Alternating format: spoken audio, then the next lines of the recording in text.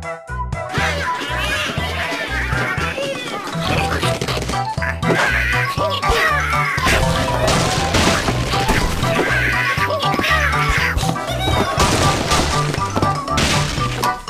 seems to be a recurring issue here.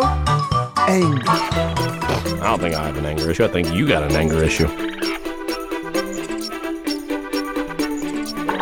Welcome to Now Playing Podcast's Angry Birds Retrospective Series. We're gonna need a bigger slingshot.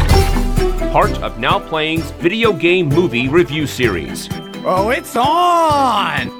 Hosted by Arnie. I have been known to blow up. Justin. I see all and know all. And Stuart. Each of you has been selected because you're the best in your field. That we could find. This podcast may contain detailed plot spoilers and harsh language. Are you freaking kidding me? Listener discretion is advised. You tried to tell us, but we didn't listen.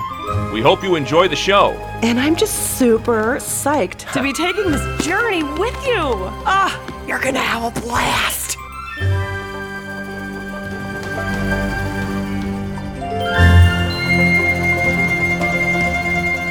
Today we're discussing the Angry Birds movie, starring Jason Sudeikis, Josh Gad. You okay there, Stuart? Why? I'm sorry, we aren't punking you. Like, we're really doing this. It's a real show. I watched it like 1.5 times, took notes. Josh Gad, Danny McBride, Maya Rudolph, Kate McKinnon, Sean Penn. Yes, the Sean Penn. I kind of love that, actually. Tony Hale, Keegan-Michael Key, with Bill Hader and Peter Dinklage, directed by Clay Gaddis and Fergal Riley. This is Arnie, co-host of Now Playing, and I bring you greetings from my world, the world of the podcasters. Pluck my life. It's Stuart. And this is Justin. I'm just hoping to pass the level without dying. Well, you don't die in Angry Birds. That's the thing about this game. This game may be the most popular one we've discussed. It has over 1 billion downloads. And of course, I haven't played it. Like, that was actually, it became a point. I actually thought, wouldn't it be interesting to watch this movie not knowing the game and see if I could tell what the game was by what it was showing me. Let me take a guess at this. This is, again, never play. I might have played it once. I do remember I was at a Verizon store once, and while I was waiting to talk to a tech, I was fiddling around on a tablet and might have stumbled into the game. But my understanding of the game from watching this movie and watching some of the cartoon series, yes, I took that bullet, Oh, man. was you can play one of 5 different colored birds. You're trying to steal pigs from taking eggs from your nest, and you have trampolines and plungers and slingshots. That might be a little bit more of a complicated version of what actually the game is. It's basically you just sling a bird at a structure and try to pop all the pigs with as few shots as possible. And there's different obstacles and stuff like that. Do you not destroy buildings? I seem to remember in the thing that I played, there was a sort of glee in being able to take down whole structures. That's exactly it. You're trying to destroy the pig structures, and in the doing so, you're popping these pigs. Some pigs are harder to pop. You need a stone or a rock thing to fall on their head and pop them just right. Sometimes you need to hit things that blow up the TNT boxes that help blow up the bigger pigs. Oh. But yeah, it's pretty simple concept. And what's crazy is this is the first video game that we're talking about that is solely on touchscreens and mobile devices. It did come out eventually for platforms. Right, but I'm saying this is the first one that started its life in the touchscreen era. Yeah, I looked this up. We can blame Finland, right? Like Rovio, they had made apparently 51 different mobile phone titles, including a Need for Speed sequel for your phone before they hit pay dirt basically a decade ago. December 2009, they finally land on this concept and it totally changes the playing field for them. Within 3 years, 1 billion downloads. That's astronomical. I assume you guys were among the billion. Well, I was working in the app industry at this time. I still work for the same company, but we were more heavily into apps at the time. And the story around the water cooler was that this game was something that they just kind of did in their free time over a couple weeks while they were working on their big idea. Mm-hmm. And I went back to try to verify that story, and they've kind of whitewashed the history of this. They're acting like, oh, we always had plans. We went back and forth. And we were testing all the engines and all this stuff. It's like, the story for about 2.5 years there was that you guys just kind of back-ended into this over a weekend and didn't know what you had. That seems to be the story with all the casual games like Candy Crush and Angry Birds and these simple little concepts. The simpler the better, because most of the games we've reviewed movies based on so far are gamer games, right? You have to own a console. But where the real money is in today's gaming is the casual game market, the housewives, the older professionals and only want to play a game on the toilet for a little while, That's a multi-billion-dollar industry. You know what? That's where I drew the line. I've never played Farmville, Candy Crush. I told myself I have an addictive personality when it comes to video games. If I download a game on my phone, I'm not going to get anything done. So I've never downloaded a single game to my phone. And I was an early adopter of Angry Birds. It was December 2009, and I had, again, I think I've talked about him on the show before, the world's best manager. But he was an early adopter of all things. I did talk about him. He was the one who was playing the pre-Pokemon game where you had to assault the towers. And he also was playing Angry Birds, and it was around Christmas. And I'm like, yeah, I read something about it. I'm not at all interested. And he loaded it up, like he projected his phone onto the screen, very Tony Stark-like, and was playing Angry Birds. And I'm like, all right, now I got to download this game. And it was free to play the first few levels. That's how they get you. Oh, yeah, I thought it was a free game. It was free for the first few levels, and then once you've beat those levels and you want more levels, then you give them money. Mm-hmm. And I was really addicted to this. I think the best way to describe this, though, is it's a puzzle game. Because there are certain strategies that have to be done, and it's all using physics. It's kind of like a game of pool. You pull back the slingshot and you fire the birds, and all the birds have different powers. You got a boomerang bird that we see here. You got the fast bird that can break through more stuff. Okay, so you can manipulate all those birds. You don't pick one bird to be and play the game. No, in fact, it tells you, here are the birds you have for this level. Figure out how to pop the pigs in as few steps as possible. And you can get up to 3 stars. There's a joke in this movie, on a scale of 1 to 3, how good was my service? It's because if you do it best as possible, it'll tell you at the end you get 3 stars. Sometimes you get 2. I'm happy if I just pass the level and get on to the next one and get a single star.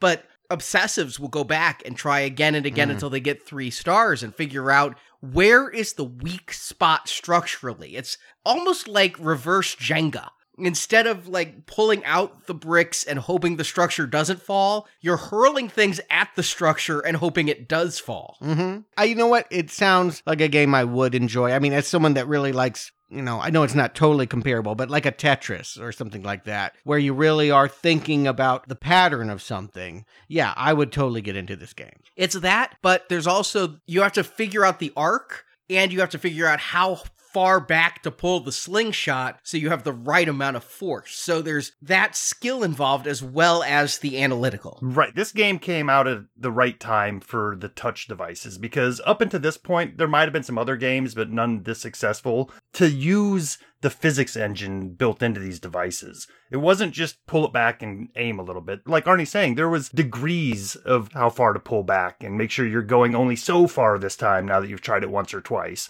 And there's levels where you're not even trying to hit the building. You're trying to hit something over the building that triggers a series of events that knocks rocks down a hill, that blows up a thing, that then sends a board flying across the screen, that then knocks over the structure from the backside. But I don't think you can play the original game anymore. They kept updating it, and it became something more asset managing after a while, but you're still shooting birds and whatnot. But I don't think you can go back and play the original levels anywhere. It is not for the iPhone. I did find it on the PC, and I bet it's still available for consoles. They put it out on disc, where you just had to use the analog sticks to pull things back and figure out your degrees.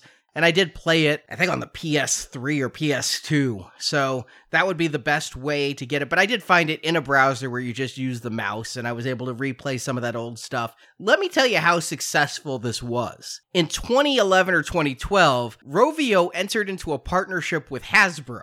where there would be Angry Birds toys. So you'd actually get like a Jenga set and you'd actually fling these little bird toys trying to knock down the structures. Very fun for kids. Mm-hmm. But there was a time in 2013 where, I kid you not, Hasbro and Lucasfilm thought Angry Birds would, and I quote, save Star Wars. There was Star Wars Angry Birds. I mean, they started with Angry Birds in space. Once the game was a hit, you had all these different things, and space would change your physics entirely. Well, they ended up doing Star Wars Angry Birds. We had, instead of the yellow bird, a Luke Skywalker bird, and instead of a bomb bird, a Chewbacca bird. Okay. There are no birds in Star Wars other than the Millennium Falcon. What's the tie? They're the birds in Star Wars costumes, and the pigs are all wearing stormtrooper helmets, but they're still pigs under there, and Vader was like a Darth Vader pig. So it was a weird crossover with the characters. Yeah, that seems really tenuous. Like, I know they also did a version based on a Fox animated movie called Rio, which at least was about birds. They just took the birds from Rio and put them in a game, but you're saying that now they just port anything. I think Transformers, there's been several different, basically, skins that they're putting on these birds to make it fresh and new when they don't have to work that hard at making a new game. Arnie, it's funny you bring that up. I forgot about the actual physical board game that they came out with before the whole Star Wars craze. And I think I bought some of those sets because as a kid, I used to play, you remember Crossbows and Catapults? Uh-huh. Yeah, I used to love that game, and I thought this might be a new modern version of it, and it really wasn't. Like, it was just throwing a ball and a thing that you had to go set up physically. But yeah, I forgot about, like, yeah, they went to toys, and then they went to Star Wars, and like Stuart said, Transformers. They were all over the place from 2010 to 2016. And why would Star Wars need this kind of saving? Well, it was 8 years after Revenge of the Sith. There was no sale to Disney. Toy sales had plummeted. They were trying various things to appeal to new markets. What do the kids like? Apps! Let's do Angry Birds Star Wars, and Rovio will put out a game, and we'll put out the toys. And I was covering Star Wars then, and I had an overly frank discussion with the brand manager at that time. I had cold medicine, and then Marjorie decided the best thing to do was to give me alcohol to, like, wash away the germs. And so cold medicine plus alcohol plus me at a Hasbro event talking to the brand manager going, no one wants Angry Birds! We want figures! And when are you going to fix the figure? What's wrong with the figure? What's right with the figure? That is a literal quote from me to the Hasbro brand manager that evening. To be fair, how successful was Angry Birds Star Wars? Did they do more of them? No. I think the game was spectacularly successful. I picked up the games all on clearance at a Ross because they did not sell. I went to Plucken, Germany, and sat through a Hasbro presentation waiting for them to announce figures, and all they talked about was Angry Birds for a half an hour. I was livid! And that's when I got off the Angry Birds train. I had played the Star Wars one to completion, and I'm like, pluck those birds. But at the same time, this is where the whole franchise really gets into gear because Rovio creates a Toon TV platform, a web-based place where you can go and watch cartoons. Guess what for? Angry Birds Toons. For 3 years, they put out these little bits. They don't last more than 5 minutes. They call them episodes now. They've been repackaged onto Netflix. But they kind of did what I was asking them to do with Pokemon. They emulated the old Tex Avery, Warner Brothers, Looney Tunes style, in part because they knew language was a problem. This is a Finnish property. It's going to have an international appeal. So let's not have the birds do any talking. There is no English that is being spoken. It is all sound effects, and it is a lot of physical comedy that will remind you, maybe not in its best version, but it will remind you of Bugs and Elmer and those characters. And that seemed to be the groundwork for where they built the idea for this movie. Was that a cell-drawn animated series, or was it more of the 3D models like we see in the movie? Actually, when you watch the movie, Fred has a fantasy about Mighty Eagle, in which he's flexing his muscles and doing all this, and you'll notice it is a cell-drawn, different style. That is how the entire series looked. Ah, interesting. And it was huge.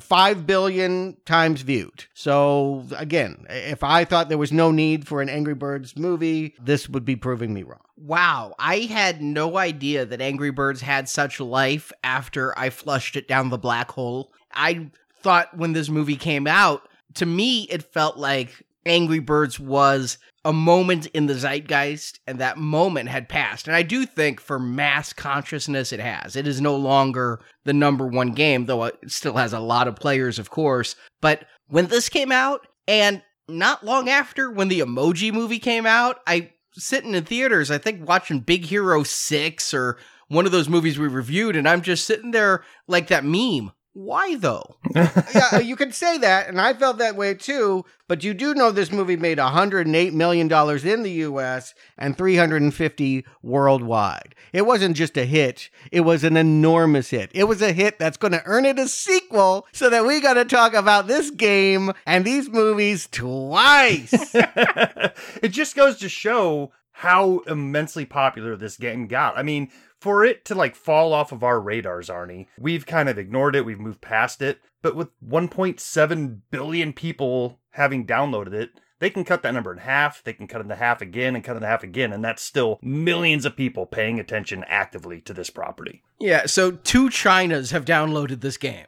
Exactly. And I have to think that for a certain generation, the generation that, like, we grew up on coin-op games, they grew up on cell phone games, these are always going to be characters that mean something to them. These are their Mario. These are their Pikachu. I mean, keep in mind, I said it when we covered Pokemon, Pikachu was the first video game character to get a Macy's Parade float. The second one were these Angry Birds. And you can still see them going down Manhattan streets every Thanksgiving. What the fuck? That may be the case for some people, and that may be what they're banking on, but I can tell you firsthand experience. I have a 14-year-old daughter. She grew up with Angry Birds. When this game came out, she was 5, able to understand it and play it, played it a lot, understood the characters. She could give a flying feather about this property now. Yeah. Like, she doesn't want to see the movies. She doesn't care about any updates to the apps. None of it. I'm going to predict that we are setting ourselves up to cover the flop of the summer. No one will be in that theater. I'm going to be so embarrassed. I actually may lie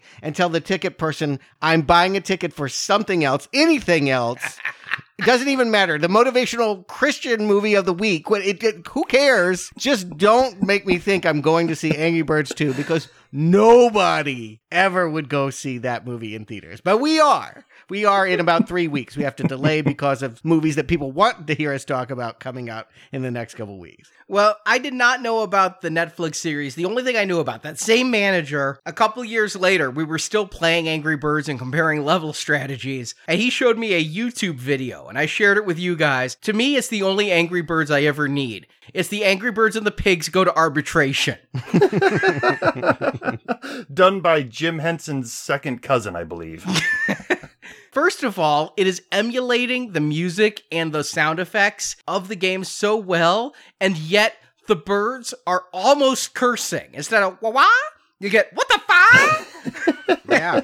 Careful there, you might get a PG-13. You can search for Angry Birds Meeting. I will post this on Facebook and Twitter. If you've ever liked Angry Birds, this is the 3-minute short to watch. Yes, it's skewing to more adult, teenage, sarcastic humor. It's pretty clear once we get into this movie that they're aiming for those tots. This is rated PG. I do not know why. It says rude humor and action. I guess action is just something you don't want in a G-rated movie. But to me, if anything was made for children that we've ever covered, this is a G movie through and through. Yeah, I think there's a couple poop jokes or something, but I was shocked when I put this in and it wasn't G-rated. Just animated, looked like it was aimed at kids, but I'll be honest, the PG rating gave me a little bit of hope because Shrek is PG-rated. I would recommend the first Shrek, as memory serves. I haven't seen it in 17 years, but I like Shrek. You know, I have a reputation on this show for being an animation hater. That is not the case. I did go through our entire archives to see how many animated films I've recommended versus not. Unfortunately, the Pokemon helped balance those scales a little more than I would have liked. But if you take Pokemon out of it, it's a 2-to-1 recommend to not ratio.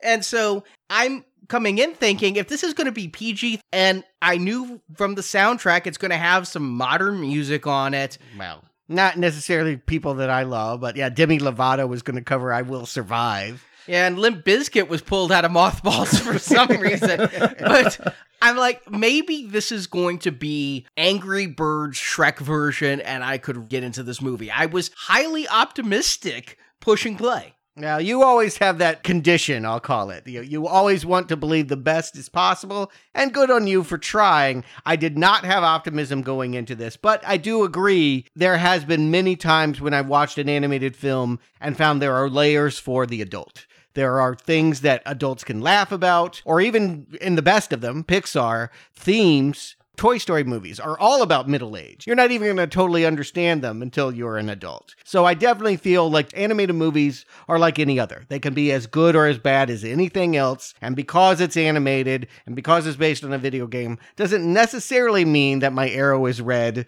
as we hit play. But, well, why don't we get into the movie? Well, the movie takes place primarily on an island populated by birds who cannot fly. The star of this movie is a red bird named, simply, Red, voiced by Jason Sudeikis. Red has an anger management issue, and after several incidents with other island birds, the island's judicator, Judge Peckinpah, orders Red to anger management class led by Matilda, voiced by Maya Rudolph. In class, Red meets a few other island misfits. Speedster Yellowbird Chuck, voiced by Josh Gad. Angry giant redbird Terrence, who speaks only in grunts uttered by Sean Penn. And Danny McBride plays Blackbird Bomb, who, when angered, actually explodes like his namesake. The island's tranquility is broken when a boat arrives crewed by green pigs, led by King Leonard Mudbeard, voiced by Bill Hader. The pigs bring gifts heretofore unknown to the birds, like a trampoline and a slingshot. The island birds welcome the pigs with open wings, but Red is suspicious of the pigs' arrival and motives. With the help of Chuck and Bomb, Red investigates and discovers the pigs are there to steal all the birds' eggs containing the unborn bird children. Judge Peckinpah, voiced by Keegan-Michael Key, and the other island birds don't believe Red until the pigs set sail with all the bird eggs. Red and his friends sought help from the famed protector of the island, the only bird who can fly, the mighty eagle, voiced by Peter Dinklage. But the eagle has not flown in years and is self-absorbed, so he does not assist. So Red takes up the position of leader and leads the birds to Piggy Island, where, using the pigs' own tools of trampolines and slingshots, the birds literally launch an assault on the pigs before they can eat all the bird eggs. Red, Chuck, and Bomb infiltrate the king's castle and find the eggs, and Mighty Eagle arrives at the last moment to help fly the eggs to safety. Red and King Mudbeard face off over the final egg, but the king is defeated when he accidentally sets off all the pigs' dynamite, while Red hides safely from the blast.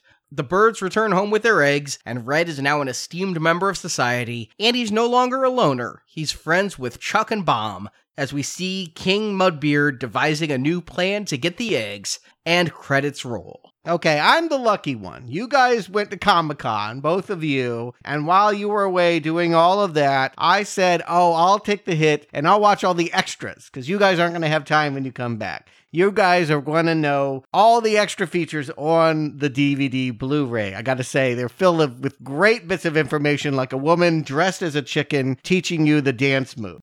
I expect you to show me those dance moves before you leave tonight. Okay.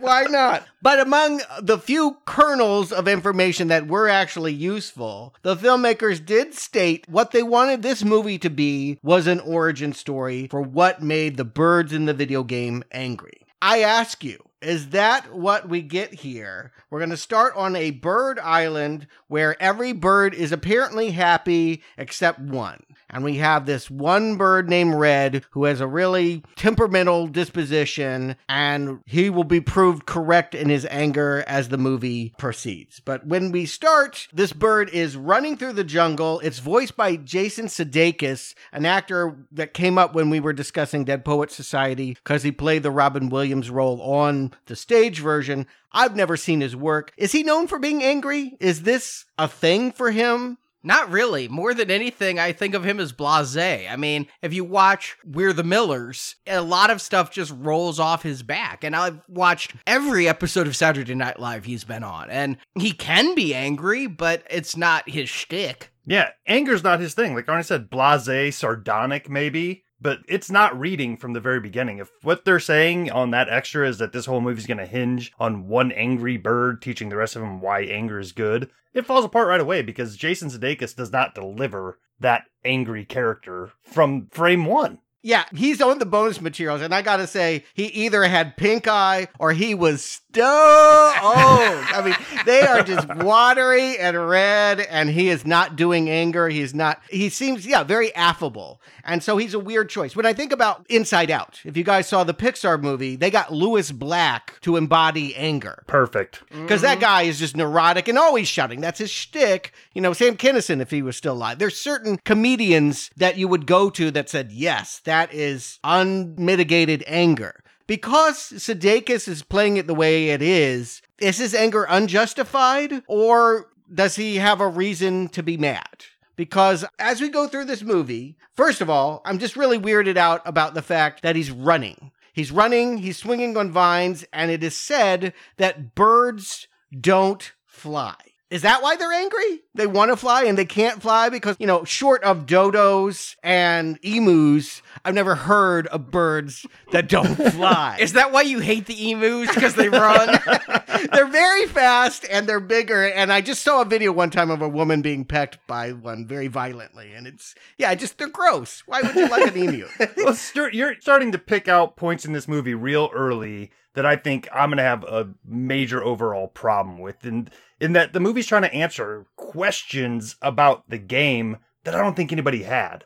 I don't think anybody's thinking while they're playing Angry Birds, well, why don't these birds just fly? It's like, because the guys who made it a slingshot game. Who cares if they don't fly? Yeah, why did they make it birds, I suppose, is the real question. Is why is it birds that can't fly that need a slingshot? That's exactly right. I'm like, if they made a video game about fish and they don't swim, I would be irate. I would want my quarterback. I'm like, no, this doesn't make sense. So again, that must be the thrust of why he's angry, right? Like, he's this little guy running on land and he can't fly. But we're going to find out every bird on this island actually can't fly. What is he running to? Okay, then it gets weirder.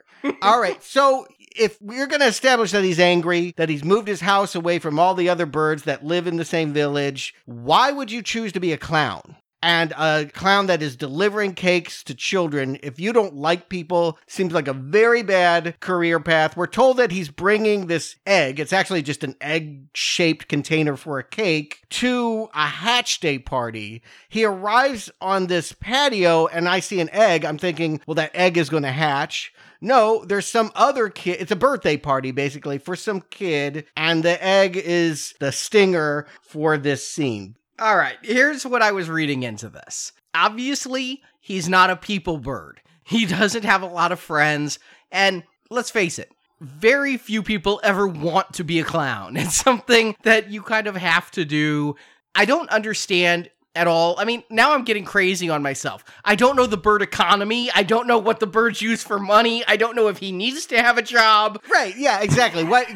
Do we need money if we're birds and we can just get some seed or something from somewhere? All of these are questions that if you're making an Angry Birds movie, the writer's room, they had to ask these things. But I'm someone that has never known the world from the video game. I want to understand. I'm already weirded out that he has no ability to fly. And then, he hates people, but he's going to try to entertain children as a clown. And then they make it that it's his fault that he's late. Even though he arrives there at 11:59, he was told to get there before noon. Not late, right? I thought he was delivering a pizza in that egg. When they made the joke, it should have been a pizza. It would have made way more sense. Yeah, so I'm on his side when the dad's like, this is on you, you're late. I'm like, if you wanted me to be here at 11, then you tell me to be here at 11. Plus, if the child cries when it sees a clown, maybe you should be glad I showed up late and didn't ruin the party. I mean, all of this is just kind of crazy, but it's all just done so fast. It's meant to emulate the kinds of openings we do see in animated movies where we get excited and it's a sense of fun and they can make the computer graphics fly at your face really fast. I was thinking of Scrat from Ice Age. Yeah, there's a squirrel in the cake. For comic reasons, there's a squirrel, and he ends up tripping on it. And then things get super weird because he falls on the egg that's on the porch. And immediately, I think he just killed a hatchling. This is really dark. Right. Let's start off with a little infanticide at the beginning of this kid's movie. Yeah. And then I'm like, but is it really his fault? Because, like, if I left a baby on a porch and something bad befell it, that's on me, right? Like, that is a crime that I will be prosecuted against. Where are the parents? Why are they not sitting on this egg if it hasn't hatched? All of this. What I'm really saying here is I don't understand a friggin' thing that I'm seeing in this first 5 minutes. Okay, I said I was optimistic. Part of the reason I was optimistic was Jason Sudeikis. I enjoy this performer, and we're also going to be talking about Bill Hader. Those two worked off each other so well on Saturday Night Live. It's unbelievable. If you gotta watch their sports announcer sketches, I'm sure they're on Hulu somewhere because NBC Hulu has this thing. They're not on YouTube. Oh, yeah. Sudeikis is one of my favorite working comedic actors today. So I, too, had some high hopes coming into this. Like, all right, this movie might suck, but at least we're going to get some good Jason Sudeikis stuff out of this. Yeah, and this opening, it didn't make a lot of sense. I'm not going to hold the parents accountable for putting the bird out because I don't know the social norms and mores of bird world. But you get my point. Why was the egg just sitting out there? Maybe it needs warmth to hatch. Yes, created by the bird sitting on the egg.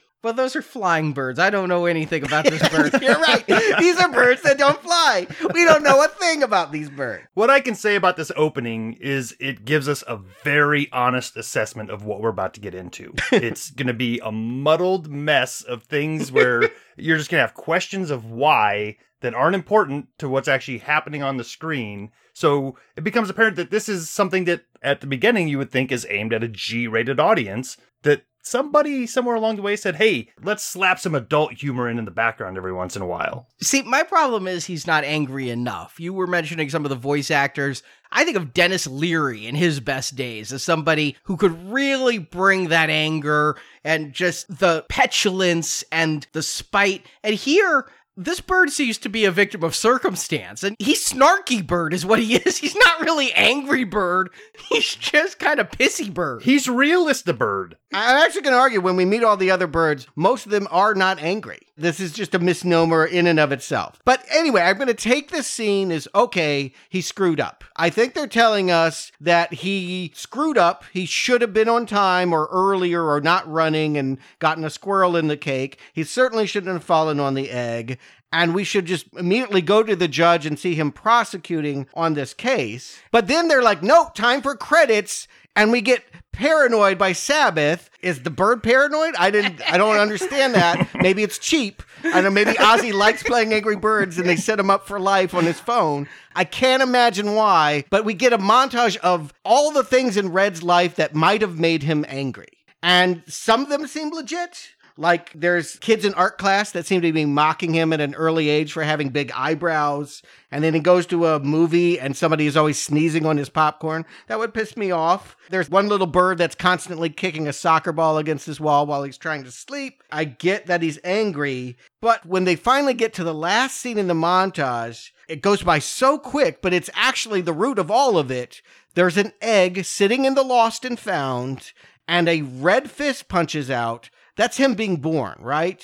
Yeah. He does not have parents. Later, someone says, you don't have parents. I don't know how an egg can exist without parents, but that's really the root of this story gets completely overshadowed. This is a bird that grew up without a mother or a father. Yeah, he's just picked on his whole life. He's a born loser. We see some female birds. He thinks they're waving at him. They're waving at the bird behind him. And yeah, he was angry from birth because his parents left the egg in the Lost and Found instead of hatching it like good bird parents would. So that's the plot of the movie, right? Finding the biological parents, getting to the root of all that. Like, that's huge. That is a story that you tell, right? Nope. Has no bearing on anything in this movie. Well, that's because his parents can't be pigs, and this is Angry Birds, especially if it's an origin story. Some birds have got to fling at some pigs.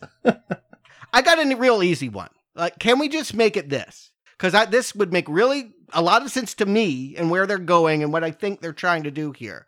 He's on an island where all the birds can fly but him. And he's the only bird that can't, and he's angry about that, and he's going to learn over the course of this movie through using slingshots and trampolines that he can get airborne and save them from the pigs and do everything that they do that makes them feel superior. I see where you're going with that, but it breaks the fundamental rule of the game. It does, but so does the whole giant eagle thing too. No, there is actually an eagle in the game that will come and drop stuff. Right. In the game, the eagle's actually majestic. Let's hold on that eagle. That's another whole rant I got. But yeah, okay. Maybe they should have you voice Red, Stuart. I honestly think, all right, Jason Sudeikis, I'm a fan of him, but let's have him sit out Angry Birds 2 if it's not too late. Get you in the sound booth. You can record it right here, and you can just voice the whole damn thing. Believe me, I got hours on this. I mean, just on this first 5 minutes. Because again, I don't know the games. I don't know these characters. I watched a few of the wordless cartoon slapstick things on the web, but I'm waiting to see a movie. We're here for the Angry Birds movie, and this is a total head screw here that I never get over. I never understand why we started this way or why it's about this bird that the only thing that matters is he's convicted and he's meant to go serve an anger management class. Let me ask you something. I read a little bit up on this, but I didn't do all the bonus features. You did. There's a ton of deleted material on this. There's actors who were completely excised from it. Did you watch the deleted scenes? And if so, does any of this maybe bear fruit in those? There's nothing in the deleted scenes that adds context to meaning or character. There are more bits. If there was actors that aren't featured in the movie, I didn't notice that. There are just moments that go on longer. Huh. Because my question was going to be, did they originally shoot this with Larry David playing Red? Which would make much more sense, as his character would have been just perfect for what they're trying to portray here. Yeah. Or get Jason Alexander, the fake Larry David, either way. Right. Yeah, why didn't they give this movie to us? Like, we are spitballing a better movie than what was thrown. I guess they got the actors that they could. Probably actors that had recently had children and thus felt the need to make something for small children. But yeah, this is highly unsatisfying. My reference point. The only thing that I could, in looking at this story and seeing what does it remind me of that is beloved, was The Grinch. When you think about The Grinch, he lived all alone, he resented Whoville, and secretly, he wanted to connect with them, and the story would be about how he stopped being angry and opened his heart and learned how to be a part of the community. And that's kind of what they're going to do here with Red.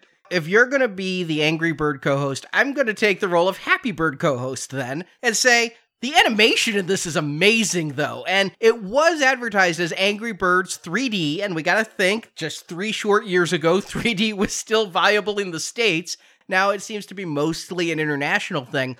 I have to say, even though in the game, the birds didn't have feet and the birds didn't have wings, here, the way that they move, the beak, I was actually really impressed with the beak. No beak would ever move like this because beaks are like fingernails. If you recommend this movie over a beak, I'm going to throttle you. I'm just saying I like the animation style here. I like his big eyebrows. You know, I was trying to think, why didn't they get Eugene Levy? I mean, he's got the eyebrows. You're right. There are so many good voice actor choices that I would know. I don't know this actor. He's not selling me on the anger. If anything, I feel like this community is very hard on him. When the judge is just like, we're all glad you moved away and we don't like you. And the stenographer, it's a woodpecker and he pecks on a block of wood. And he shows that Red is angry or yelling at people than he is. This is someone that has been bullied. He is angry because life has dealt him a bad hand of cards. He doesn't have parents. And the people that he's with are so impossibly rude that he's had to move his nest to the beach. It's also a little bit that, for whatever reason, they feel handcuffed by using Red as the main character here, because the red bird was the one front and center in the logo. Yes. When I think about toys or Mylar balloons I've seen at grocery stores, it's always the red bird. I think that is what you will see in the Macy's Day Parade. Like, that is the bird. If you cover an angry bird, you're thinking about Red. Yeah, but just because it's red doesn't mean he has to be bland. But I mean, I think that's just a coincidence. Like, I'm not sure that they ever set out to make the red bird the mascot. I think it's the one they probably picked as they were throwing that logo together because it looked good. It was also the first one. I mean, you start with the red bird, and on the early levels, you only get the red bird. And as you progress further, then you get the yellow bird and the boomerang pelican and all that. Right, but with the story that they're laying out here about a bird that is the angry one and trying to control his anger, it would have made more sense that Bomb be that character that we're following, who's trying to control his anger so he doesn't always blow up in every situation and learn how to control that explosive anger. But he's just kind of a side character. And is Bomb angry? Again, when we finally get to the anger management class, I don't know that any of the birds are angry. Bomb is volatile. Bomb, if he is surprised or frightened, will explode. The case they give us is he comes home, they throw a surprise party for him, jump out of the dark, and he just in shock. I mean, he calls it going boom boom, which is a euphemism for pooping yourself. I mean, he kind of, does one in his pants. That's the way I see it. He just can't control his reactivity. Yeah, I didn't see it as pooping himself, but I saw it as almost a euphemism for flatulence. Like, whenever he'd get startled, he'd fart, and that would create the explosion, even though there is a wick on his head. But, all right, I'll admit, at the beginning here, I'm just scratching my head. I'm keeping up with who the voices are. I'm seeing Key as the judge and all of that. And I'm like, okay, anger management class. This is a great storytelling engine. I think about the TV show Dear John or the sitcom Starved. There are a lot of shows and movies that take place around group therapy sessions where you can bring together disparate people with a similar problem. And I'm like, okay, now the movie's going to get good because we're not just going to have this little pissy bird.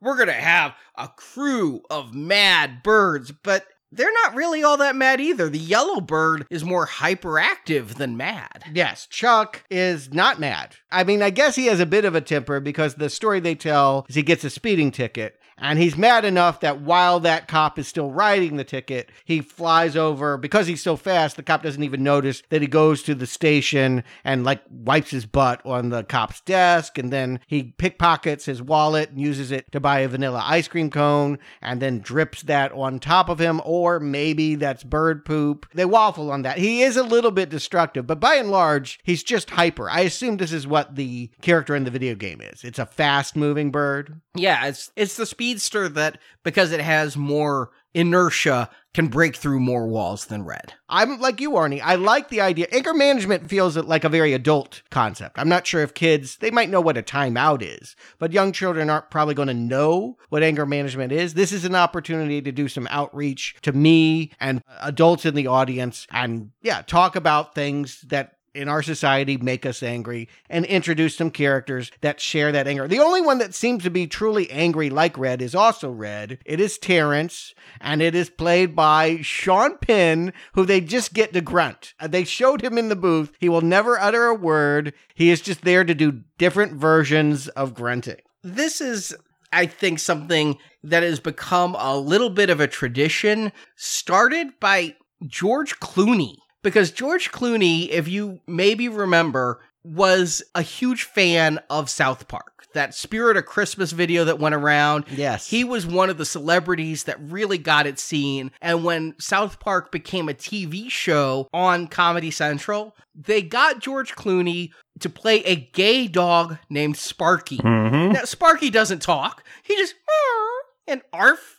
And that is George Clooney. Okay. And so I feel like they're kind of doing that here with Sean Penn, although from what I know of Sean Penn, he's a little haughty. I can't imagine what would convince him to get in the booth, even to just go, Sean Penn has a good sense of humor about himself. He's done some roles where it's really soul-bearing. We forget about early Sean Penn. Sean Penn started as a comedian, a doofus. Spicoli. And then in order to prove himself, because when you get typecast in such a thing and you want to be a serious dramatic actor, he just went so far in the other way with the drinking and the violence and all of that yes, you can forget about the early days. This is sort of reclaiming that sense of fun. And he was smiling in the booth. He did seem to be enjoying the acting challenge of being able to do voice acting without words. And he will have the romance, too, of this story. He will be romancing Matilda, the female character here. The New Age chicken, the free rage chicken, are you laughing yet? That's running this ashram is voiced by Maya Rudolph. And she and Terrence will ultimately, over striking up poses and paintings and doing all of this laughable New Age anger management therapy, they will fall in love. This is a little bit of my issue is I'm an adult watching a kid's film. The jokes aren't hitting with me, but I really don't think yoga is a solution to rageaholics. But that would be the root, right? Like, that's why so many people scoff at the field of psychiatry and psychology, is that they think all of that stuff is BS and that that's not the way to deal with your anger. And none of the adult humor in the background is landing with you. Like, you didn't find it hilarious that there was a sculpture of a bird orgy happening that he felt the need to point out to the audience of kids watching this movie? There are jokes in this movie that will make me laugh, and they're all background jokes. They're all just little things in the background that I think, that's clever. I wish the dialogue was. Okay, so like you're saying, literally things drawn in the background. Don't pay attention to the story. Pay attention to what the background animators are doing. Mm-hmm. Okay. Yeah, I didn't maybe do that enough. I did see that orgy sculpture, but it went by so fast, I wasn't sure of what I saw. I mean, I like the joke when the mama bird is giving the baby birds lunch in the brown sacks and she's regurgitating into the sacks instead of directly into the bird's mouth. This kind of stuff. I mean, it's a lot of bird jokes. I mean, you like Howard the Duck. I was thinking Howard the Duck. There is a feather load of puns in this, and it never reaches the heights of Howard the Duck. But we are dealing with two puntastic movies about birds that can't fly. And just to throw into that theme, I remember when I was a kid, I had a Pac-Man joke book. And this was reminding me of that. Like, in my mind, I'm always thinking, who would want to hear all these jokes about these angry birds? But when I was the right age, yes, it was just hysterical to hear Pac-Man puns. And so I think there is an audience being served here. And I do think you're right. The animation is good enough for the movies that I think that there are wee ones that are not going to be having any of these problems. I'm not reviewing it for them. I'm reviewing it as an adult that would be taking my kids to this film. And I'm trying to figure out, though, the casting. Because you mentioned Maya Rudolph. We're just dealing with the entire 2000s decade SNL cast here. I'm like, why do you have so many SNL people? Who is that trying to appeal to? I know they all have their own cachet in films. Maya Rudolph was in Bridesmaids. They'll make a joke about Bridesmaids in here. I mean, that's how witty they are. I think they're hoping that these people can ad-lib, that they can get in the booth and make the material they're being given, which everyone must assume is not very good, polished. I mean, that can happen. I mean, don't tell me Eddie Murphy didn't make Donkey better just by coming up with stuff. And Robin Williams, of course, is the genie, maybe the epitome of that. Were they in the booth together? Because I know that's one of the big problems with animation is most of the time, it's one person alone. Yes. And you can't riff on that. And we talked about with Toy Story 4, they got Key and Peele in the booth together so that they could just ad-lib and build on top of each other and do all kinds of wacky stuff. If you're going to get these three together, and Bill Hader and Jason Sudeikis have very few scenes together, but if they were going to try to get some of this ad-lib improv comedy out of them, were they recording simultaneously? No, and again, you might even want them to work on the script too. You might want to just fire all the writers and just say, go to town, help us out here. These are professional people that are known to come up with a lot of stuff on a weekly basis. They're thrown into situations that they have to make work comedically. And the reason why you get all these people is they're going to bring the funny. And so if we're not laughing, then it is the fault really of this movie because they have the talent. Yeah, and see, while this is all going on screen and I'm not getting any of that out of these characters, I'm telling myself a different story in my head. I'm talking about how these guys all must have the same agent who made a series of phone calls over the course of a week saying, hey, Bill, Jason's on board for this. Why don't you come in? And then he calls Jason. Hey, Jason, Bill's on board for this. Why don't you come on in? Like you said, it's a complete missed opportunity to flesh out some of these other characters and the script a little bit. I mean, in a movie that's filled with just crappy puns, instead of sending birds to, let's say, the bird cage for punishment, like maybe this is a diversionary tactic, is he gets to go to anger management and that doesn't work out and jail is still hanging over his head. None of that. It's just, let's get to introduce some more characters real quick so we can hurry up and introduce the real villains of the movie, the pigs. I didn't even know pigs were coming into this. I didn't know they were part of the game. That was all a big surprise. Another joke I liked, these birds have never seen a boat before, and you got the woodpecker there, taking a selfie with the boat, and when he takes the selfie, who's in the background? Bomb. Sorry to photobomb you.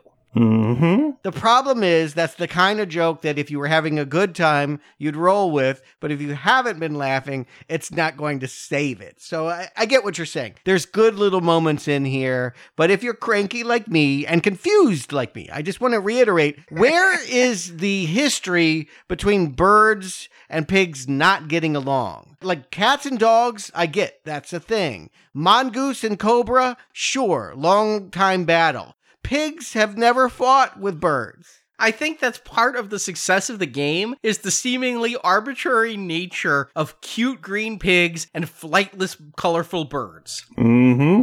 Okay, because it makes no sense is why it's enjoyable in a game. But when tasked with writing an origin story for a movie, suddenly you are given the horrible problem of making all of this stuff plausible and exciting and funny. Seriously, the real world answer is why it's green pigs is because the guy who designed these birds had always been drawing this funny little cute cartoon pig character his whole life, and since the main bird was red, he went with the polar opposite and made his pig green. That's as much thought was put into the game, and that's what I keep trying to reiterate here, is that this game was tossed together over the course of 2 weeks and became much bigger than they ever had dreamed, and now we're sitting through a Hollywood production of these characters that were crapped out in an office in Norway 7 years ago.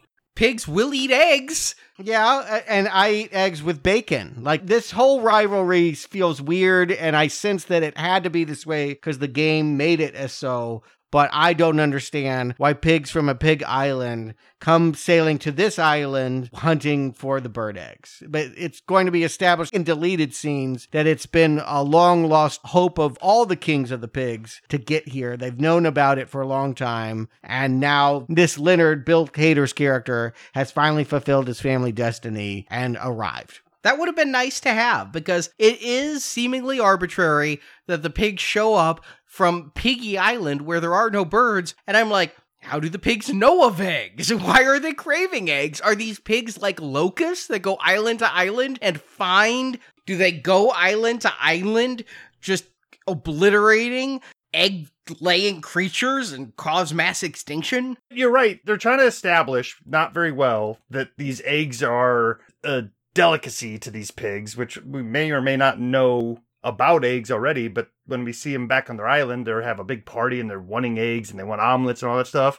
But it makes you question, what do they eat normally? I saw pigs in the background like frying up hot dogs and sausages. Yes, they are cannibalistic pigs. Yeah, and they're making cakes, so they've clearly had eggs before. At any rate, okay, so that's it. That's the game. The game is these pigs come. We know that Red is right. Red can instantly sense that these guys are not what they seem. First of all, they lie about saying there's only two of us, and then more keep showing up. I like the joke, these pigs aren't kosher. Right. And so, yeah, there's actually going to be 2 boatloads of them by the end, but no one will listen to Red because Red complains about everything. And Red is ostracized from the rest of the village and everyone wants to be happy. Ergo, they only accept new information as positive news. They're not willing to conclude what's obvious as these pigs are going around taking pictures of the nursery and licking their lips. And when they're asked to say cheese for the picture, they say cheese omelets. Yeah, posted to Instaham.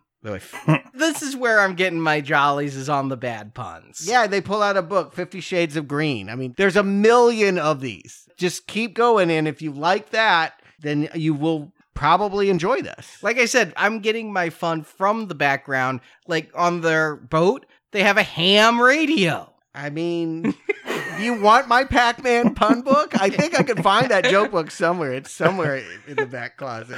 You'll have a field day. There's a lot of this material. But I am wondering, these are some weird gifts for the pigs to bring the birds. Slingshots and trampolines. Could they not find a better way to integrate a slingshot into this plot other than the pigs give them the weapons that will be the pig's own downfall? Yeah, I don't understand the logic of that. I mean, it's introduced in this scene because we see that the pigs are very annoyed with Red. Red's house was destroyed when they dropped anchor, and he's just always interrupting their spiel, and so they slingshot him off and try to take him out of the picture and try to distract everyone with a Magic Mike country and western dance number done by Blake Shelton. Yeah, that was like the big single from the movie. I mean, how big? As in they released it and hoped it would make money. I mean, come on, it's better than pulling Limp Bizkit out from 10 years earlier to sing Behind Blue Eyes during a sad Red montage. Again, I have to believe that some of this was just about what was available, what was cheap. But Blake Shelton would be a get, I guess. He was recently voted Sexiest Man Alive, and he's on one of those reality singing shows, and I think sells a lot of country and Western music. I don't know a single one of his songs. But we are reminded at this point that animated movies, by and large, are also musicals. So they throw in some arbitrary dance numbers here. And if you want to know how to do all these steps, again, there's a woman in a pig outfit and a chicken outfit that will teach you. I actually think I might get more laughs out of that than the movie. I did. Yeah, when Blake Shelton's song starts playing, it really hits home for me that this is starting to feel like a movie that was test marketed in a Walmart parking lot. You know, it's anything and everything that they can try to do to pander to a certain demographic, they are going to throw up on screen here. Yeah, and even though they've got their own property, there's not enough there to pull from, so you can just feel them pulling from other things. These pigs are minions, right? Everything that they're doing, they just even kind of look. If they were yellow, they would be minions running around doing these little piggy things. Yeah, but I actually like Despicable Me, and I like Minions. I mean, again, I'm not anti-animation. I thought Steve Carell did really well in the role of Gru. I wish this had a tenth of the cleverness of the Minions. I mean, the pigs are cute enough, and the birds are well-defined, but they're just not doing anything interesting. I had really hoped first, when they got to anger management class, now the movie's going to kick in. Then I hoped, oh, the pigs are here. Now the movie's going to kick in.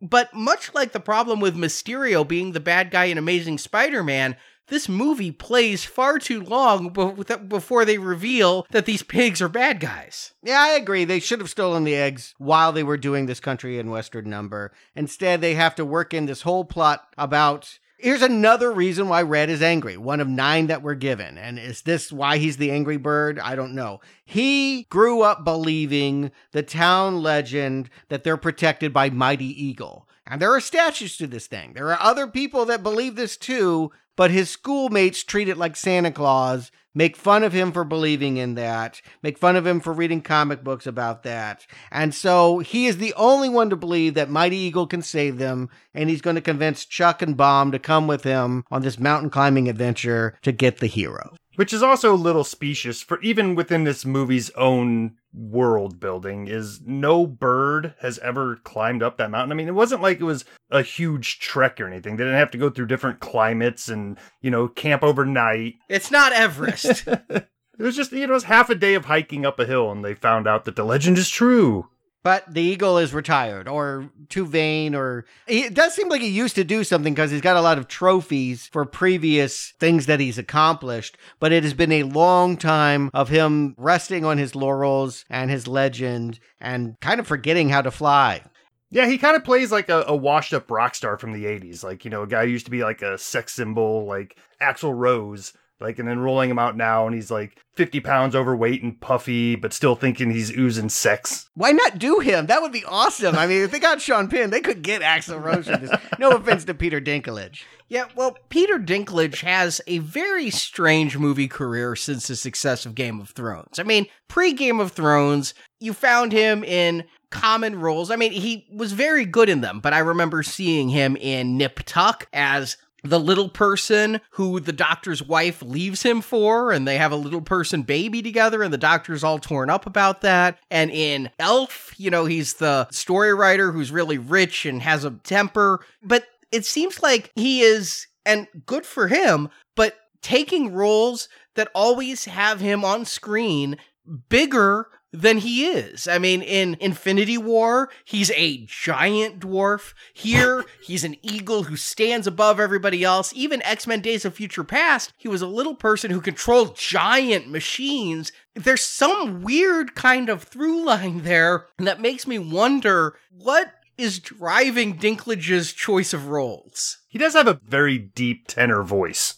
And he's a great actor. I really do love Peter Dinklage. I just find it a strange accumulation of roles in recent times. And that may be what's offered to him. I mean, it may be that many people think the irony of offering the larger-than-life parts to the little person is something that's, it's about as funny as every other joke here. So, and listen, I'm not trying to limit his roles. This is voiceover work. Anybody can voice anything.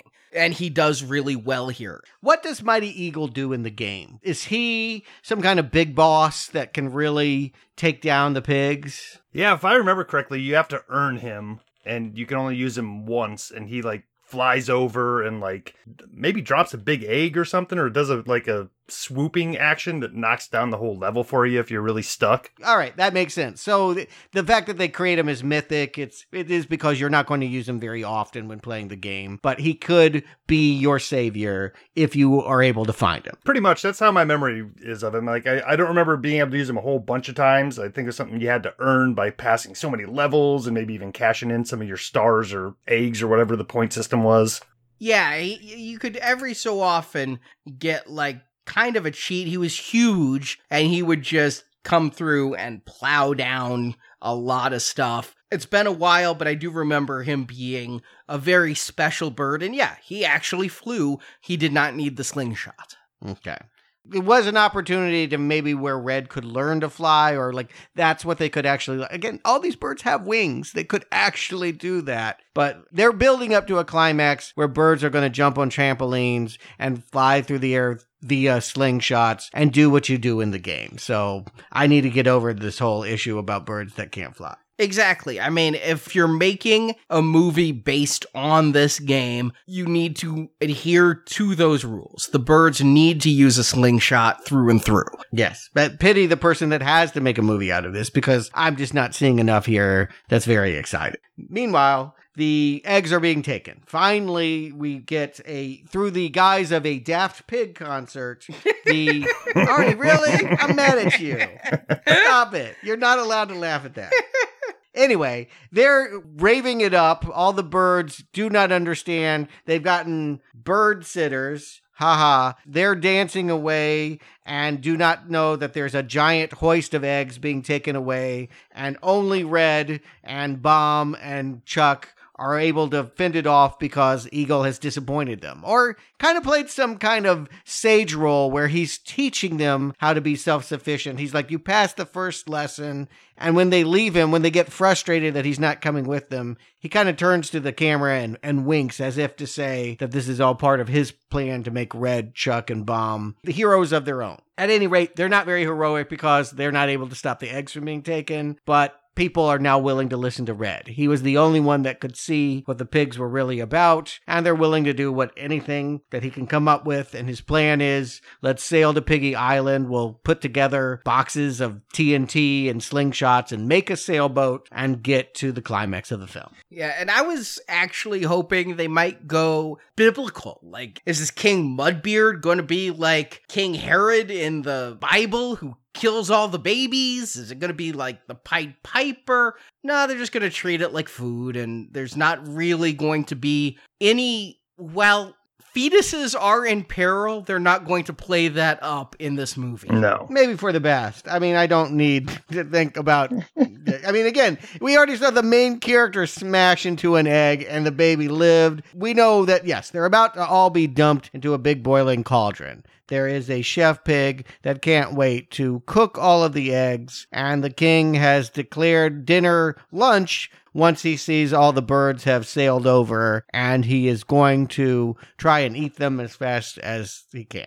And a lot of these pig outfits are straight from the game. There are pigs that have infantry helmets that are harder to kill, and there are pigs that have little chef hats just because it's cute, and there's a king pig. There is a pig with a crown. And I figure that's true of these birds, too, because I'm seeing people that they might have been in the background, but suddenly there's a toucan that's boomeranging and one that goes over sneezing, bubbles, inflates when it lands. Stella is this pink thing. I don't know what these birds are, but they must mean something to players of the game. And even up to this point, we're getting to the climax, and this is where it becomes apparent that in better hands, Pixar or even DreamWorks Animation might have given us a little bit of a twist here. Like if the whole thing of the pigs is that they're trying to steal the eggs, maybe we find out that the king has talked his subjects into, yes, let's get the eggs and you can eat them, we can have a feast. But maybe there's something magic with the shells that he's doing something nefarious with, like trying to take over the entire world because of the magic of the shells or something. None of that. It's just they want to eat the eggs, and that's the whole kit and caboodle there. And again, like you said, we've seen them eating hot dogs and such. Maybe if they could play this up as like, this is the salvation of our species so we don't have to eat each other or something. Yes, why they can't be happy living as they have for all of this time is one of the hundreds, maybe millions of questions that I will never get an answer to as we hurtle through a climax that is about slinging birds through buildings, and Red, Bomb, and Chuck are proving to be the heroes that Eagle wasn't going to be by bursting into this luncheon and doing their best to rescue the eggs. Although the Eagle does end up taking the eggs. So there is a little bit of a moral here that can be tied to the game. If in the game, all you're trying to do is get to that eagle to get the easy way out, then that can kind of be seen as a cheat or a shortcut. And if this movie has one message, even if it's just kind of like slid in there, is, hey, trust in yourself, be true to yourself, be who you are, and you can be your own hero. Yeah. I also wonder if there is something about anger. The birds are now with Red. They are angry. They're not happy birds anymore, but they don't want to leave the message of get in touch with your inner rage. That doesn't seem to be a lesson you'd want to teach children or adults, really. Yeah, you get a pretty decent recreation of the game here. You never go against a level this intricate because you'd never have enough birds to finish it. Their buildings are huff, puff, and blow them down pig buildings, not these intricate brick castles by and large. But yeah, there's dynamite all over that you sometimes have to hit in order to blow up the structures and pop the pigs. So yeah, I feel like this is a decent end. I do wonder, was the judge played by Key, was he the leader of this bird society? There's no bird army. They all turn to Red in this moment of crisis because he's the only one who had suspicions of the pig, but it's not like he is the most angry. He actually has the least to lose. He's childless. But yeah, I don't think that they've studied martial arts or in war, or there's probably nothing that they've done to deal with their aggressions. They probably had no aggressions. So yeah, who better than the people from anger management? And Matilda's got some rage too. Like, she's got eggs that fire out of her backside that are like fireballs or something. There is a bird that you can launch, and what it does is not only does it hit, but it actually will drop an egg. So it's a double hit. The egg hits one thing, and then the bird itself hits something else. Yeah, they're not neon flashes of plasma balls like this. They're just eggs. But yeah, that's one of the things in the game. Like, yeah, this ending is doing a pretty decent job of making this 2D side-scroller game look really cool in a 3D world. And they do bring in some elements. You're right, Arnie. In the game, we're not knocking down big stone castles and stuff, but there's a few places in here where there's like a box of glass in between other things. It's like, oh, that's very much from the game. You use one of your birds to break that part, and then the top part falls down and creates a cavalcade of chaos behind it. Same thing with like the tall towers, when you see the towers topple from a wide angle, I definitely felt that was the game. I was upset that Terrence never gets to fly. There is a giant red bird that just is like a boulder in the game and you can fire him, but here he breaks the slingshot and no more birds can fire. Yeah, he gets a tank. Yeah, surprisingly, we did see the little bird from the game that was kind of a late addition when the game was popular, that you fire, and then once it hits the ground, you tap it again, and he blows up into a big balloon and takes out a whole bunch of space. We got to see him in the background doing a little bit of damage. I do have to ask, while they're running through the castle, though, Red and Chuck are running through, and for no reason I can understand, I actually had to rewind and watch it again. Red comes across the twins from The Shining. Yeah. And they even say red rum. What? Yeah. This has nothing to do with anything I can put together. It has as much to do with anything as the eagle dancing to Tone Loc's Wild Thing. I mean, references! Let's just do things people know. I mean, like, they'll do a whole scene of Gone with the Wind or something. You know, name something and we'll do a charades, is what I feel like. Like, anything goes. And you're right. The difference between clever and random is the ability for screenwriters to find logical reasons to introduce references. Without them, they just become empty and, in my opinion, stupid. Look at The Simpsons. There's somebody that really knows how to utilize a reference every time. They can draw from really obscure sources at the right moment and just have us on our feet. Yeah, these people just know what good movies are and desperately wish you mistake this for one of them. I just think about how we talked about in the Toy Story series, how the Pixar guys put subtle references to The Shining in those movies, like the carpet pattern and things. And here, it felt like, look, we're Pixar. Here's The Shining. Yeah. They know what an animated movie should look like. They know the kinds of jokes that get told, this energy, the movement, the design. They've studied it, but they don't have the property to enchant. I mean, I care nothing about Red saving this last egg that's filled with 3 little bluebirds. I don't know if that's from the game or not, but they make a big deal about how he goes back and nearly sacrifices his life for this one last egg, where you think, because King Mudbeard calls Red eyebrows, and we know that's a trigger for him, that he's going to blow his gasket here. But he has figured out through, it sounds like in the same way that the machinations of the game works, a bunch of things are happening like a Rube Goldberg. He knows that cauldron is going to fall on him and the egg and protect them when all of these dynamite sticks explode, and thus he, by keeping cool, will be saved. And he is rewarded for it. The climax of the movie is them rebuilding his house inside the village,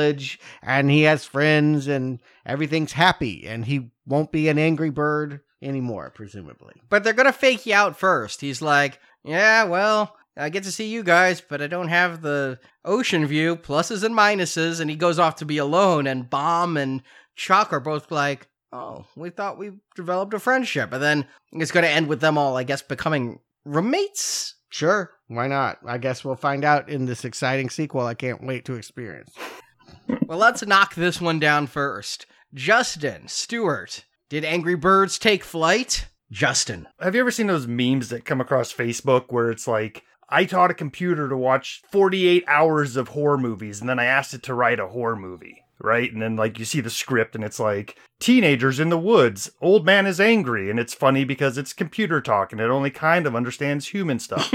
I kind of feel like somebody did that with Angry Birds. Somebody taught a computer to play Angry Birds for 6 years, and then write a script, because all the pieces are in place here. We've talked about how good looking the animation is, which is not an easy thing. It's impressive to get good animation out of something like this. The character designs are great, and I feel like if I'm a huge fan of the game, I feel like they all look like really cool 3D versions of the characters I love on my flat 2D screen. And then we have this cast, where as an adult, I can look at this cast and be like, oh, wow, yeah, I like Sudeikis, I like Josh Gad, Danny McBride's funny, Maya Rudolph, Bill Hader, Peter Dinklage, yes, I could be in for this. But when you sit down and watch it, none of it gels. None of it comes together. The good-looking animation doesn't gel with the writing. It doesn't feel like, we mentioned earlier, it doesn't feel like any of these people were in the same room making this movie. And I think that goes for the writers, too. I think somebody wrote a first draft, handed it off to somebody else, and they wrote some notes on it. Somebody else took it, and before you knew it, somebody's like, oh, we're shooting today. Let's just go with this last final version we have. So I felt like before we sat down to do this, I had made up my mind about this movie. But I wanted to come in fresh, because I did enjoy the game for many years. I played it probably as long as Arnie, if not a little bit longer. Like, I wasn't as offended by the Star Wars merger that they did. But, it eventually just kind of faded away, as all games do. But I kind of had fun coming back and getting into this property. I played the game a little bit over the last week, remembering some of the characters and what they could do, their special powers. Came in to watch this movie, and it was exactly what I thought it was. It felt like a movie where they were just looking for marketing ploys to pop in here and there. And somebody said, oh, we got to make it funny like a Pixar movie so adults can enjoy it too. So they went back in and put, like you said, 50 Shades of Green jokes and bird orgy things in there. There's even a spit swapping joke at one point where they found out that like they were drinking the eagle's pee water. Like, it's not just adult humor. It's like crass, gross adult humor in some places where it's like, whoa, what are you guys doing here? That's why it's PG. Yeah, rude humor is how that is categorized by the MPAA. But at the end of the day, I could not find any joy in it. I know there's not a lot of source material for them to pull from, but you have to do more than just make it look like the source material. And it feels like that's the part they forgot. There's nothing here to grab onto. There's nothing here for me to be like, oh, I can't wait for a continuation of this story. And it shocks me, outside of the fact that they had a big box office 3 years ago, that there is a sequel to this and most everybody's coming back for it. So yeah, I'm disappointed in this, and maybe I'm fingers crossed that this second one isn't just a money grab for a property that feels long dead, but I'm not going to hold my breath. This one's kind of a disappointing red arrow for me. Stuart. Yeah, some video games have mystery, they have cinematic possibilities, and some don't. And the reason why I was such an angry bird during this podcast is like, there's nothing about this property that feels like it has something to tell us in a movie. It doesn't need to be a movie. There are plenty of great video games that got no movie. We didn't ever ask, why is Pac-Man hungry? What planet do the Space Invaders come from? Who built the wall in Breakout and what's on the other side? Not questions I ever wanted to know. And I liked all those games.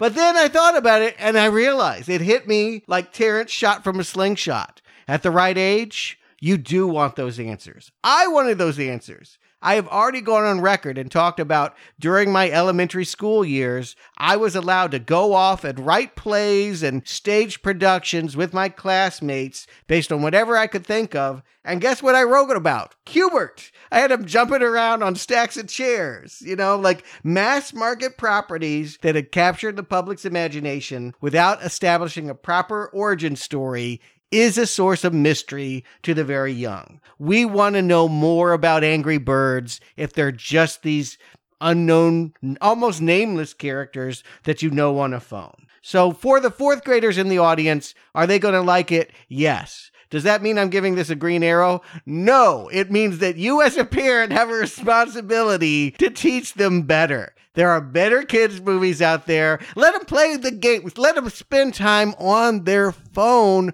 playing the game. Don't cave and let them see this movie. It's just not quality. It is not good children's entertainment. And I've seen a lot at this point. We've covered it and we know what's good, and this ain't it. This is a bunch of random stuff that barely coheres. Sure, it's got a catchy song. Sure, it's got a few elements. Again, fourth graders are going to love it. Don't let them. Don't let them near this thing. It is as red an arrow as the bird. And I've played Happy Bird here just because I felt like your anger management needed a little bit of balancing. But don't mistake that for me liking this movie 1 iota, please. Good. Oh, thank you, so. I'm like, you're really going to have some splaining to do if you go green on this. I mean, I was clinging with fingernails to what few things I could find amusing in this. But just looking at this as a movie, take away any age range or anything else. Just looking at it as a movie, it has got poor character development, poor character motivation, poor plotting. I mean, it is just severely badly written, which is a shame because the technical side, the programmers, the animators knocked it out of the park. But the people who put words in the bird's mouth failed utterly. And I was so hopeful with this cast and with the look of the film that this might be another Shrek or another Despicable Me or something. I mean, you could have definitely gone Despicable Me with an Angry Bird. Yeah, you can make a good Angry Birds movie. I do believe that, even though I don't think that there's anything here, but you have to create it. You have to start from the ground up, take the bits from the game and create it, and you got to get better writers than they had. I mean, think about it, though. That happens all the time. I met the guy who created the story of Masters of the Universe when all he was shown was a bunch of toys and said, figure out a way to make these things interact in which are good guys and which are bad guys. I mean, there's all the times, toy line, video game, what have you, writers are tasked with creating a universe out of a marketing idea, and we've seen it done well, and we've seen it done poorly. I would say this is as poorly done as the Masters of the Universe Dolph Lundgren movie. Yeah. Or many movies in this retrospective. Let's be clear, many times the writers do not find the movie in the video game. What I kept thinking about was Detective Pikachu, and how that took the rules of the Pokemon world and gave us an interesting story that fit in the rules but wasn't limited by those rules. It was able to expand a bit beyond. And here, this was the exact opposite. This is what I kind of feared Detective Pikachu would be. Yeah. I came into this thinking that I might discover an animated gem, and instead this movie laid an egg. It's a Redbird Arrow, and I'm now dreading 3 weeks from now, whereas I had gone in kind of hopeful. I'm not as bad as you. I'm going to use my Stubbs A-List Premium and actually get an Angry Birds ticket for a very late showing. But You should see it in 3D. You were talking so much about that. There is going to be some 3D showings, although I think most of them will be in 2D. if the time is possible, and sometimes it's really hard. There's like, it's one 3D showing at 2:30 p.m. in the afternoon. But hey, if this goes IMAX or if this goes 3D, sure, I will. IMAX. There's got to be another movie out in IMAX.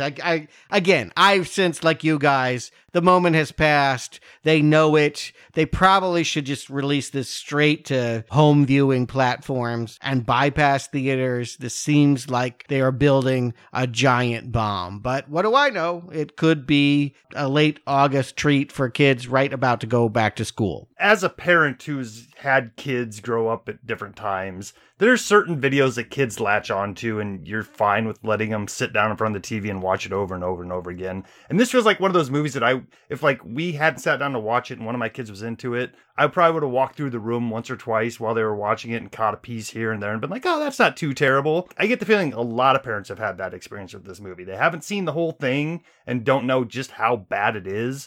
And that might be driving the success of it. There's going to be a ton of parents that have this first one, have kids that they know love it, haven't really seen it, and they're going to go to the movie theaters in a couple weeks and give money to this franchise once again, encouraging them to continue with this half-assed effort with a property that was half-assed over a weekend that has just failed upwards for over a decade now. To your point, Justin, the music in this is primarily Gen X music that if the parents were walking through, they'd be like, oh yeah, I remember that song. I Will Survive. Yeah, I like The Shining. Again, they throw the bits at you, the eye candy to hook you, but if you actually submit to it, it's not enjoyable. And I just want to point out, 3 years have passed. For kids' entertainment, that's an eternity. That means that the audience that loved it back in 2016 would dare be seen going to the sequel. They waited too late on this thing, and they're going to have to hook a new generation. I think that was a problem in 2016, too, because the audience that would have grown up with the game had already aged out by the time they got a movie out for them. Hell, I had aged out by the time they got the movie out for them. I went from 40 to 45 over that time. So we get a little bit of breather. I got to admit, I'm glad that we're not doing it this weekend. We're doing this movie early because we have a couple other films coming out. Hobbs and Shaw, the spin-off of Fast and Furious. All right, you've been kind of dreading it. Jacob and I are both really excited about this, and every trailer I see gets me more excited. But Stuart, which are you dreading more now, Hobbs and Shaw or Angry Birds 2? You know what? Angry Birds 2 is the movie I least want to see that was on our schedule the entire year. There's no way I could be less excited about Angry Birds 2. Hobbs and Shaw, I like the actors. I don't like this style of action movie, and that's just the problem. It seems really over the top, really high octane. I'm going to try. I always do. I'm not dreading it, but I'm not optimistic that this is going to be my favorite film of the summer. And Arnie, let me ask you, which are you dreading more? Angry Birds 2 or a movie with Melissa McCarthy? Because that's what we got after Hobbs and Shaw. Believe it or not, The Kitchen, a 70s, what looks like a Scorsese wannabe with chicks, is actually a DC comic book. And so thus, it's part of our DC Teams retrospective. I would normally say I would be afraid of the Melissa McCarthy film most of all. I dread going to that. But God help me, that trailer looks good. And maybe Melissa McCarthy can do dramatic, and I just can't stand her when she's in funny mode, because I can't stand her in funny mode.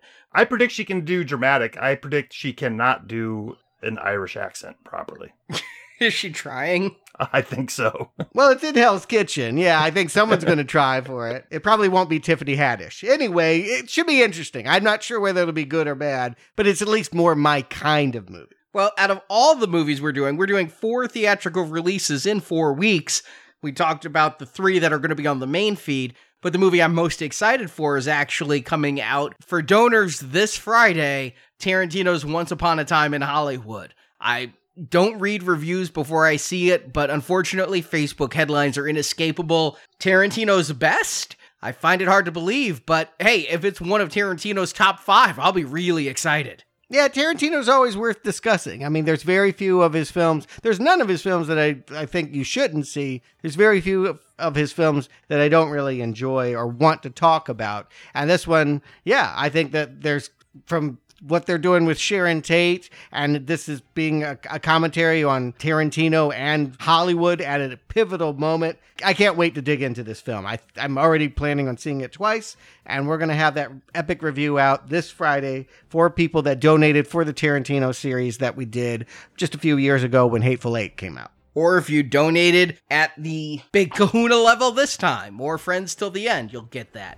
And if you haven't donated for Tarantino in the past, it supports our show. It helps us keep doing all the shows we do every week and mostly twice a week. If you're a donor or a patron, we've been doing 2 shows a week for most of the year. We love doing it. We love that you guys want to hear us talk these movies, and 2 times a week isn't too much for you. Thank you for your support. Thank you for listening. And I do hope you can join us for the Tarantino shows. And then after that, we're going to finish off the summer of 1989. It is funny how I'm reading so many articles right now that do just refer to the summer of 1989 as one of the best and biggest in history. I read a oral retrospective on UHF just this morning where they talked about what a gangbusters 1989 summer was and how UHF didn't stand a chance. UHF. Yeah, we didn't include that one. The ones that are left are When Harry Met Sally, Parenthood, Sex, Lies, and Videotape, and James Cameron's The Abyss. You can see all the schedule at our website in the right-hand column, nowplayingpodcast.com. But it's time for us to fly. Justin Stewart, thank you for joining me. Till next time, bird to your mother.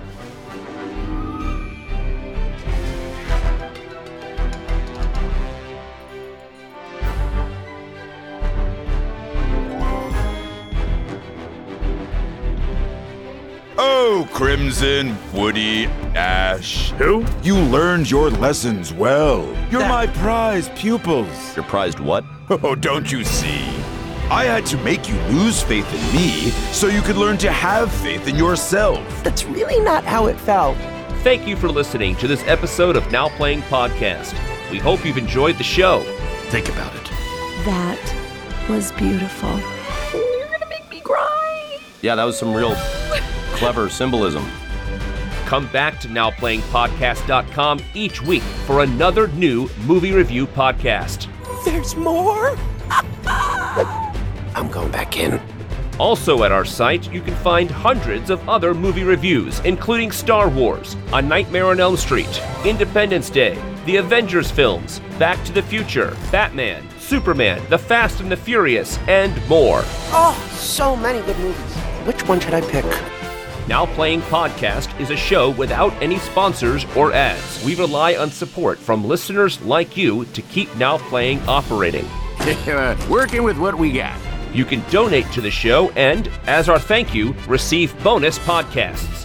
Over 150 bonus movie reviews are available to choose from on the Now Playing Podbean page, including Alien, Night of the Living Dead, Jurassic Park, Ghostbusters, Indiana Jones, Lord of the Rings, Psycho, Troll, and more. One of each, please.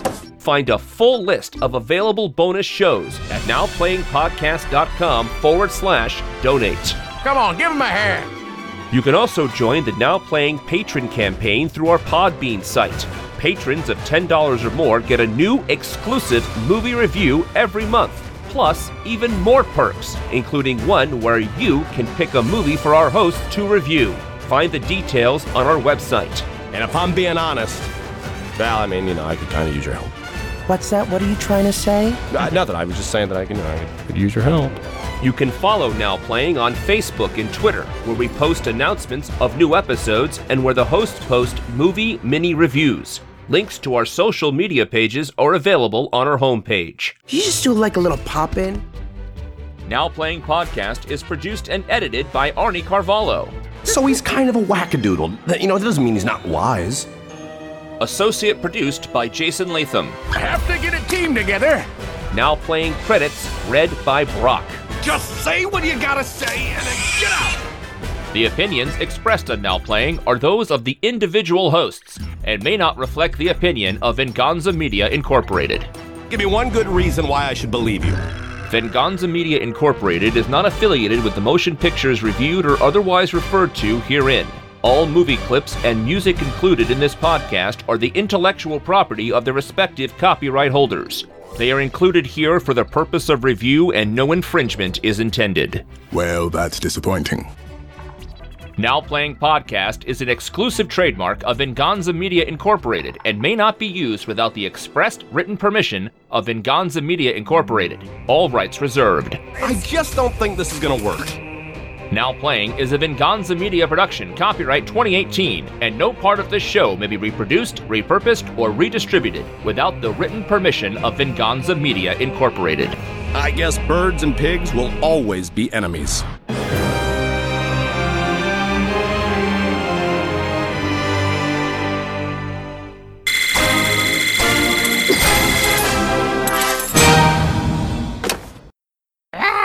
Test, test. Yep. Bird to your mother. That is my end line for the show. Okay. Yeah, referencing Vanilla Ice is there. I mean, they do Tone Loc at one point in this movie. Vanilla Ice is in the trailer for part 2. Oh, you're kidding. No. Oh boy. Mm-hmm. And it's not Ninja Rap. Red has a fantasy about Mighty Equal. Mighty Equal. Do they go island to island just obliterating oviparous animals? What did you just say? Oviparous. Say that again, Mr. Wizard. Oviparous. Yeah, over Paris? I don't know where they go in Europe. Oviparous. Parous. Over Okay. Paris? No, Paris. You know what? You can keep that in the show if you think it sounds smart. I don't think it does. There's like one dude that knows science right now that plays this game that's listening and be like, oh God, these guys are idiots. Red and Charlie. Chuck. Red and Chuck. I prefer to call him by his given Call it name. whatever you want. All right? It's fine.